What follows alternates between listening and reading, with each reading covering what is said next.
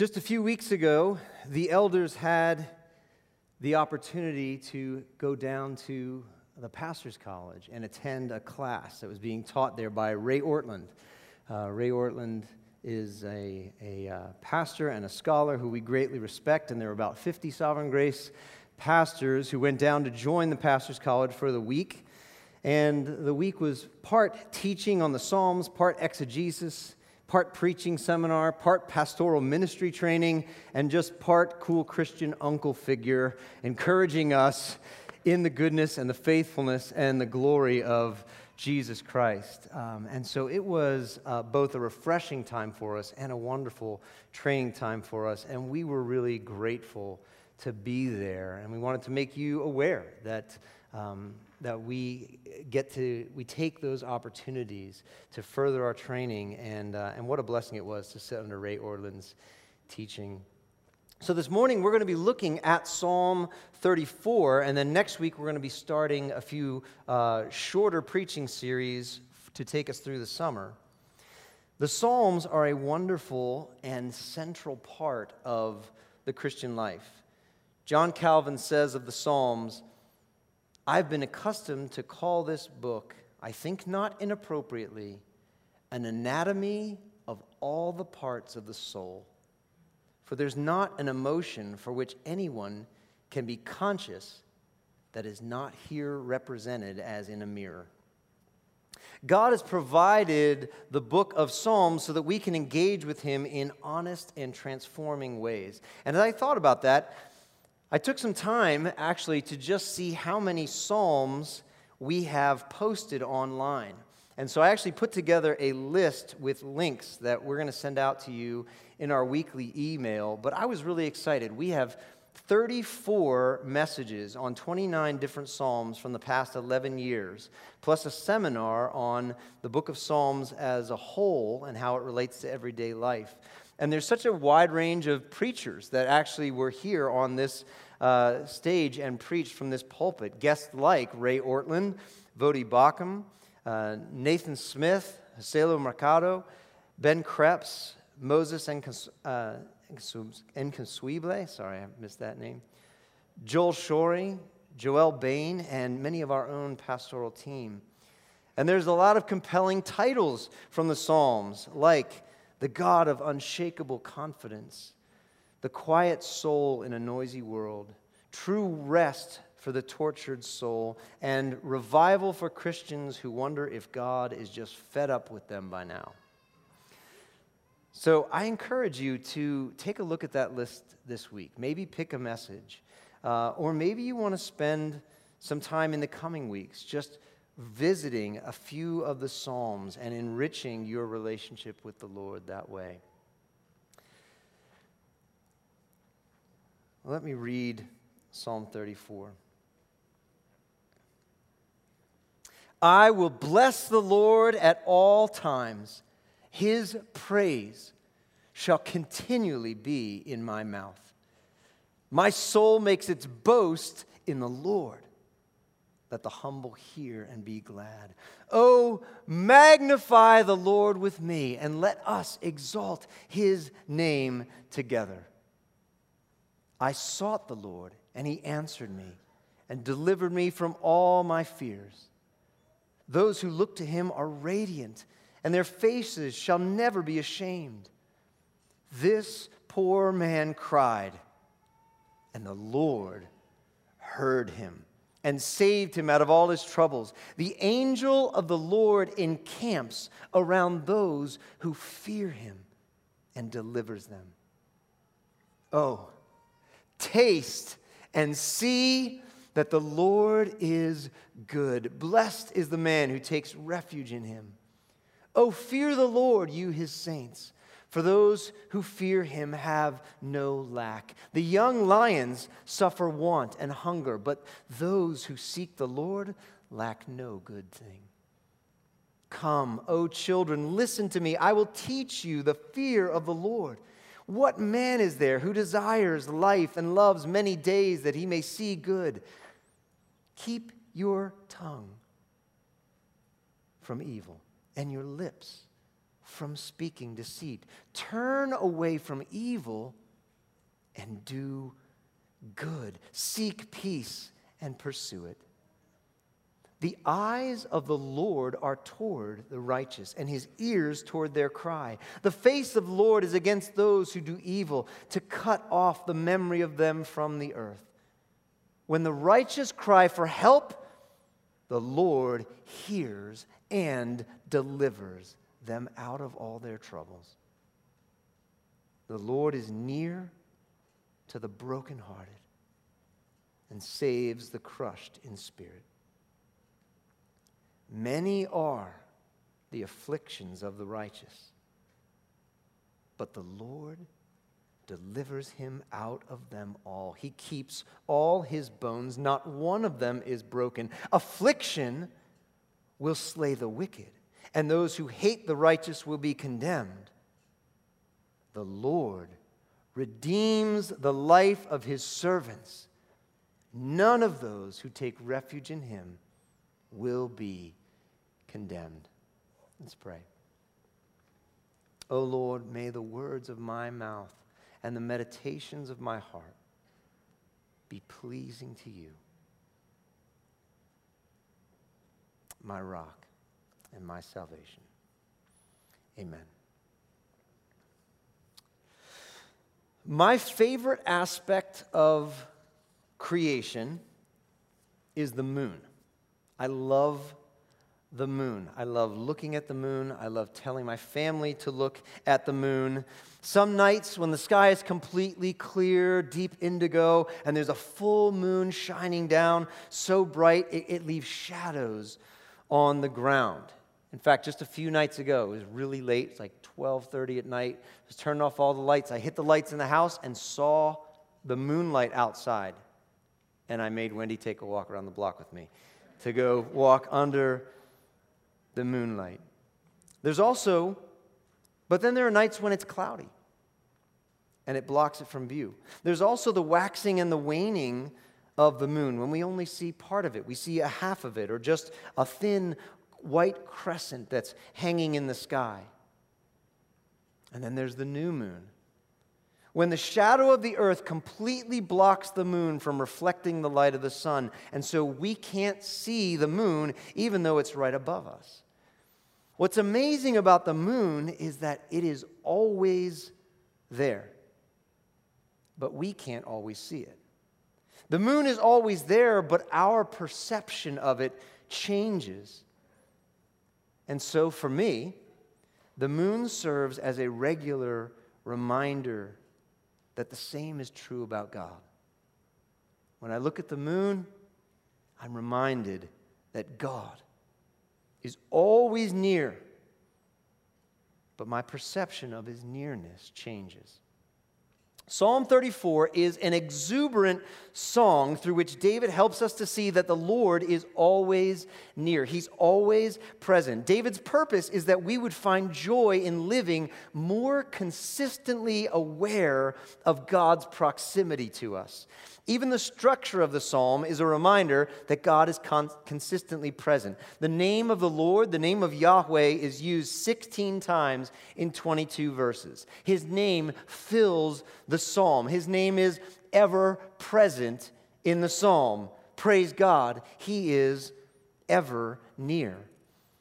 The issue is that, like the moon, our perception of God's nearness changes, and that can be a struggle for us. Because as your perception changes, you have enemies who want to exploit that in your life. When you don't perceive God's ever nearness, your sin wants to tempt you to feel abandoned by God. Satan wants you to feel alone, like you are on your own, separated from God and separated from others.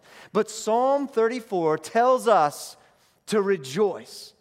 The Lord is ever new, and we have reason to hope. Rejoice, because the Lord is ever near, and we have reason to hope. Now, of this psalm, Charles Spurgeon says the first 10 verses are a hymn, and the last 12 verses are a sermon. Psalm 34 is kind of like a Sunday service in miniature. Derek Kidner picks up on that same idea, and he says that the two sections can be summarized as saying, rejoice with me and learn from me. And so those are going to be our 2 points this morning. And each point has 3 subsections. 3 reasons to rejoice and 3 areas to learn. So our first point, rejoice with me. Rejoice with me. The first aspect of rejoicing with me is rejoice with me in worship. Rejoice with me in worship. This psalm has a title at the beginning that I forgot to read when I started. But it says this, of David, when he changed his behavior before Abimelech, so that he drove him out and he went away. This connects with the story in 1 Samuel chapter 21, and this is a crazy story. I mean, it would make a great movie or miniseries. David is captured by the king of Gath. He's referred to here as Abimelech. He's also known as Achish. And afraid that the king would kill him, David pretended that he was insane. He drooled and let spit drip down his beard. He wrote on the walls of the king's castle. And so Abimelech thought, this guy's nuts. He's out of his mind. And he let him go. The plan worked. But David knew that the Lord was near, that the Lord was the one who was working behind the scenes to set him free. And so Psalm 34 begins with David praising God and calling others to praise God with him. He says, I will bless the Lord at all times. His praise shall continually be in my mouth. We need to live this way. Our perceptions of God's nearness are so fickle. But if we are continually praising Him, if we're continually praising Him with our mouths throughout the day, that's not only an acknowledgement of His ever-nearness, but Psalm 22:3 says that the Lord is enthroned on the praises of Israel. That means that the Lord is especially present when we are vocalizing His praise. Do you want to be more aware that God is with you, that God is near you? Then speak His praises more regularly. Do you want to fend off the discouragement of the enemy? Then let His praise be continually in your mouth. Sing, speak, shout if you want to and if you're able to, but rejoice because the Lord is ever near. And when you worship, the Lord is present with you.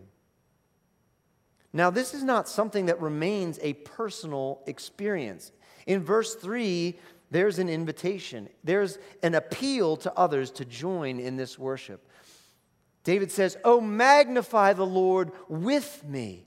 Let us exalt His name together." Now, this is a critical verse in my life. I first remember becoming aware of it as Wendy and I were preparing to get married. I read it one time in my devotions, and as I read it, I knew that I wanted our marriage to be marked by exalting God's name together. And so we made this verse, Psalm 34:3, the theme verse of our wedding. And I had the reference engraved on the inside of our wedding rings. Psalm 34:3. And this psalm has become for us over the last 23 years our marriage psalm. It's become the place where we call each other to rejoice with one another, to learn from one another. We reference this psalm regularly because it applies to every season of our lives, and it reminds us that the Lord is ever near. Do you have a scripture like that? Is there a scripture that serves to remind you that God is ever near?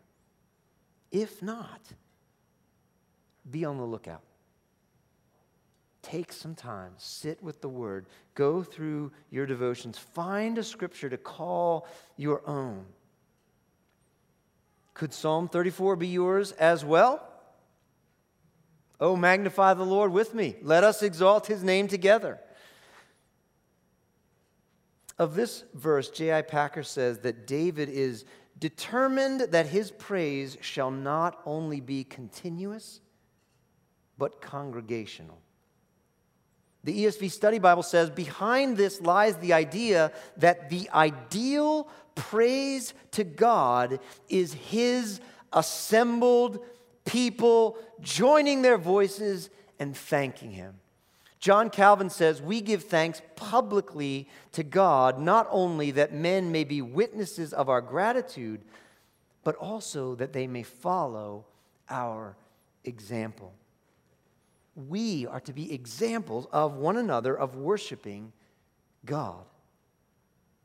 Fathers, you have a unique responsibility as the spiritual leader of your home to set an example for your family as to the importance of gathering with God's people to worship.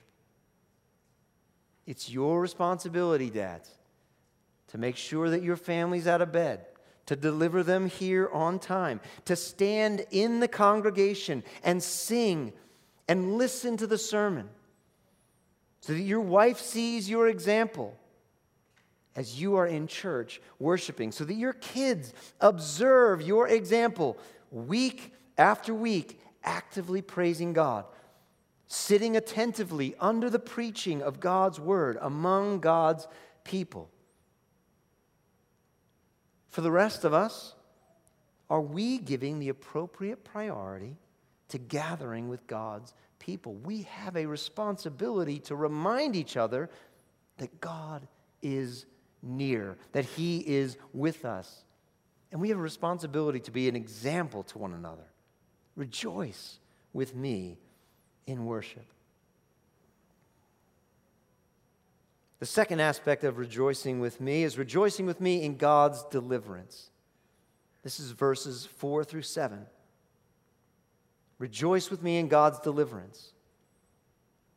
In these verses, we get David's personal testimony of God's deliverance and a picture of his protection. He says, I sought the Lord, and he answered me and delivered me from all my fears. When we cry out to God, God hears us and God answers us. That's the reason to rejoice. He is ever near. He's ever near, and so you can always cry out to him. You don't get sent to voicemail. You don't get put on hold. When this poor man cries out, God hears and he will deliver. Sometimes you might have a physical situation like David did before Abimelech. Sometimes you might need a spiritual deliverance from temptation. Is there a situation in your life where you need God to deliver you? Is it a circumstance? Something where you need God to protect you? Cry out to him for deliverance. Or maybe it's a particular temptation. Maybe you're too quick to pacify your cravings with food. Or maybe you're watching things that are explicit and tempt you to sexual sin. Cry out to God, and he will answer you. Take a look at verse 7. It says, the angel of the Lord encamps around those who fear him and delivers them. There's a few things to notice about this. First, notice the transition, the transfer of fear between verses 4 and verse 7. In verse 4, he's in fear of danger. But in verse 7, he's in the fear of the Lord. God delivers us from our fears and teaches us to fear him. He transitions our fear from our circumstances to live under his protection. Fear him, ye saints, and you will then have nothing else to fear.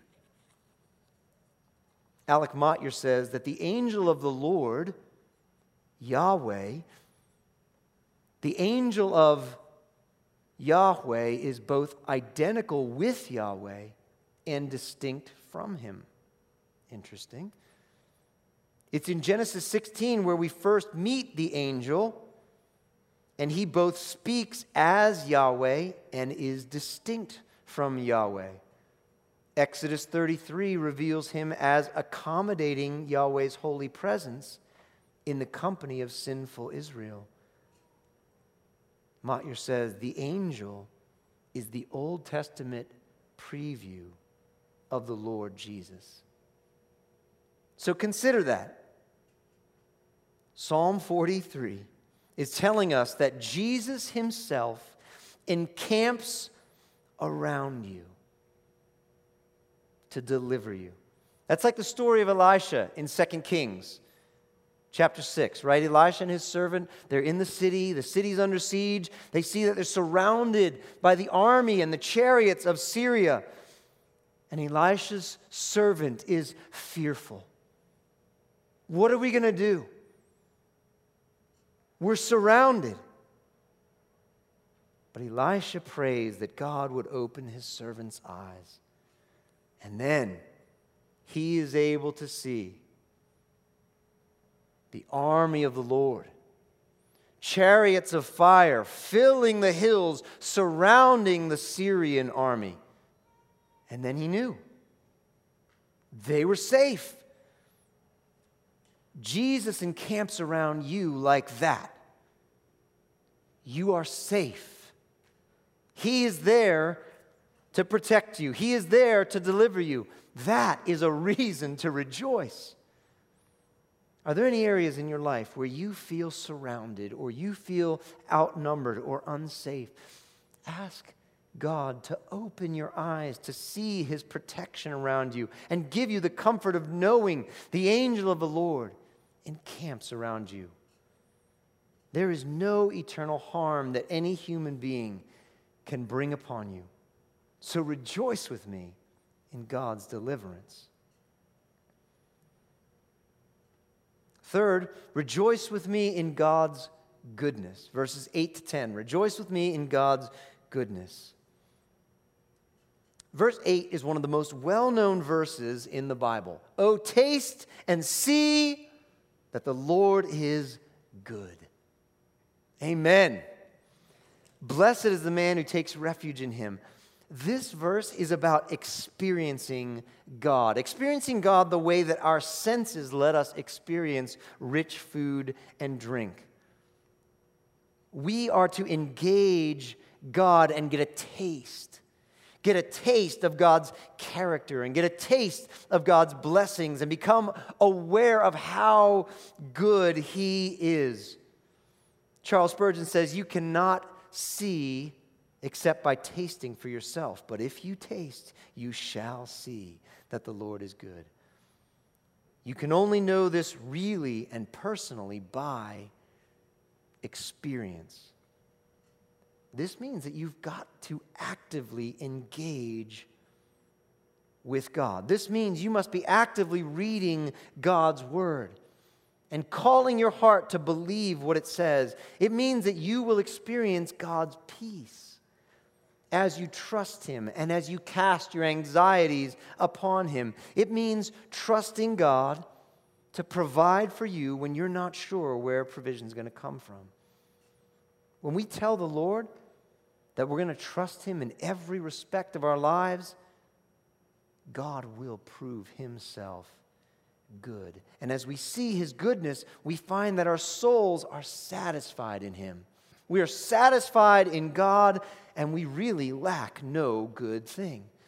Verse 10 describes the young lions, the mightiest animals in the animal kingdom, and how sometimes even their strength fails to acquire the basic food that they need, and they go hungry.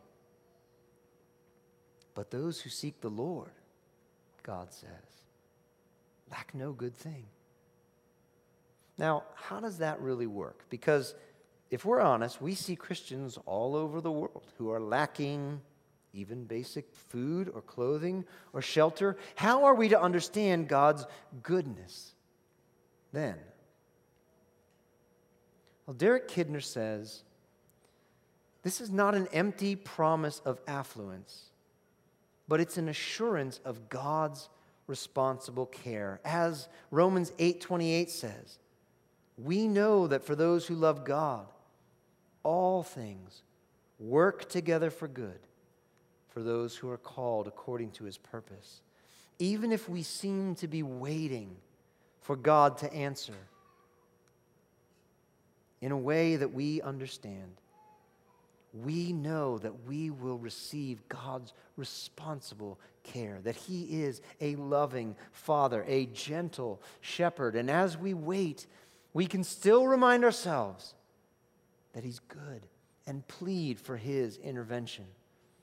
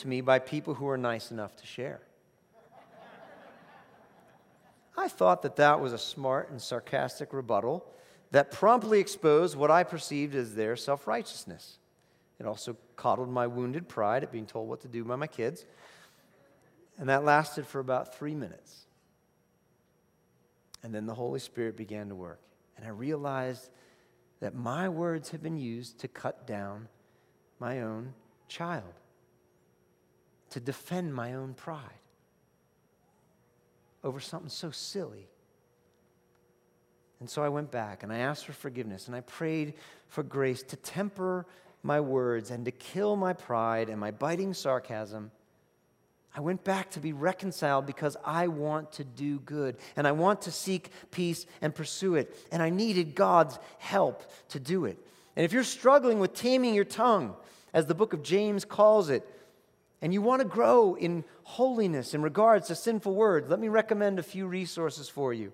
Just yesterday at our leaders' retreat, Andy Farmer did a message from Proverbs 15 on godly speech. He shared a story about how the godly speech of one man had a proven impact for generations. It's really worth listening to online. Andy Farmer, it was great. Andy Farmer also has a book called Real Peace.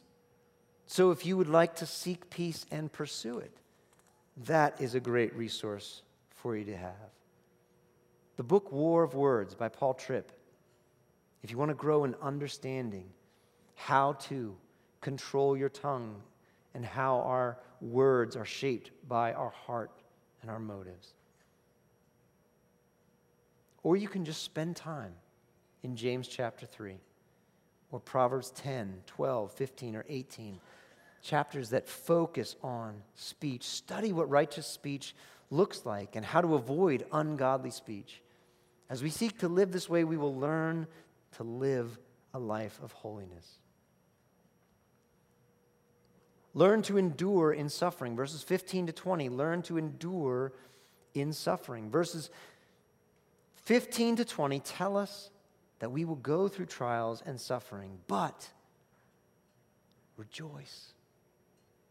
Because the Lord is ever near, and He stays near to us even in trials and suffering. The fact is, we still live in a fallen world where we have suffering and affliction. We will have troubles, we're told in verse 17. Verse 19 says that those who are righteous, that means those who are satisfied in God, who are living lives pleasing to Him, are going to have many afflictions.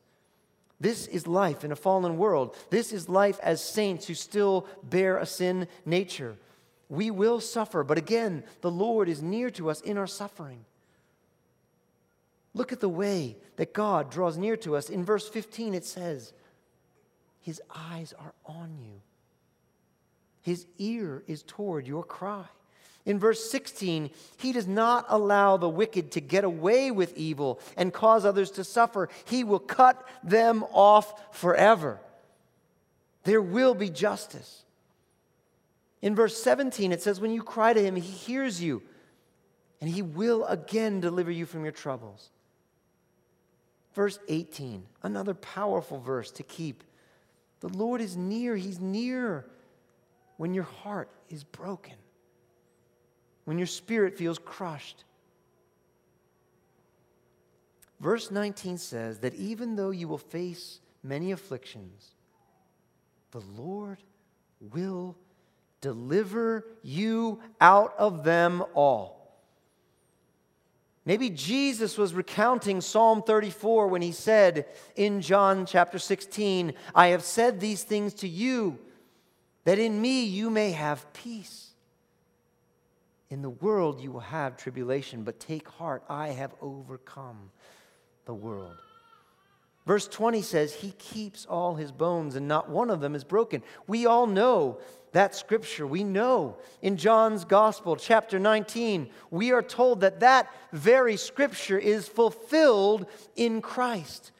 While Jesus hung on the tree, He suffered the wrath of God, not for His own sins, but for my sins, for your sins, for the sins of the world. He suffered unjustly, becoming sin for us in order that we might receive His righteousness.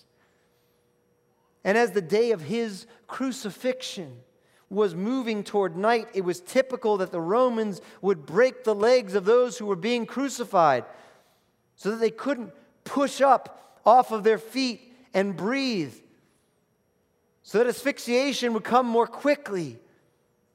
But when they came to your Savior, He had already died. The scripture of Psalm 34:20 was fulfilled in John 19, and with it came your salvation. With it came your cleansing from sin. Oh, church, rejoice. Even in suffering, the Lord is ever near to save. And so also through the sacrifice of Christ's blood came the fulfillment of the promises of deliverance. and of our not needing to be ashamed, and of the Lord displaying His goodness, and of us lacking no good thing, because everything is ours in Christ Jesus. Through His suffering on our behalf, we can know that the Lord is near in our own suffering. And we can learn to endure in suffering. And then lastly, learn to persevere to the end. Verses 21 and 22 reveal the fate of the wicked and the fate of the righteous. The Bible says in verse 21, affliction will slay the wicked, and those who hate the righteous will be condemned. For the wicked, they will face condemnation. For them, God will not appear in their defense. He will not deliver them because they rejected His love and salvation. But verse 22 says the Lord redeems the life of His servants. None of those who take refuge in Him will be condemned. None of those who take refuge in Him will be condemned. The Lord offers that redemption. He offers to wash away our condemnation and take away our shame. Our God is ever near to teach us that He will help us persevere till the end. And maybe you are here today or you're watching online and you're becoming aware that these are serious matters. And as you look at those two categories, you realize you have not repented of your sin. You've not asked Jesus to save you and forgive you. And you find yourself in that first group, headed to be condemned. You can rejoice today. You can rejoice because the Lord is ever near, and He is here today offering you salvation. You can repent and believe. You can walk out of your shame and condemnation and into eternal life. You can come to the Lord and take refuge in Him. You can receive His sacrifice. The one who died but whose bones were not broken and who rose from the dead and lives forever. The Lord will remain with you to the end as well. So Psalm 34 is a psalm that calls us to rejoice and reminds us that God is ever near. Like the moon, He's always present, perhaps hidden from our sight from time to time. There may be circumstances that affect our perception of God's nearness in our lives, but let us rejoice together in worship. Let us rejoice in God's deliverance. Let us taste and see that the Lord is good. And may we experience God's goodness as we learn to live holy lives, as we learn to endure in suffering and to persevere to the end. May Psalm 34 strengthen us and show us that the Lord is with us every moment of every day of our lives. Oh, church, magnify the Lord with me, and let us exalt His name together. Amen.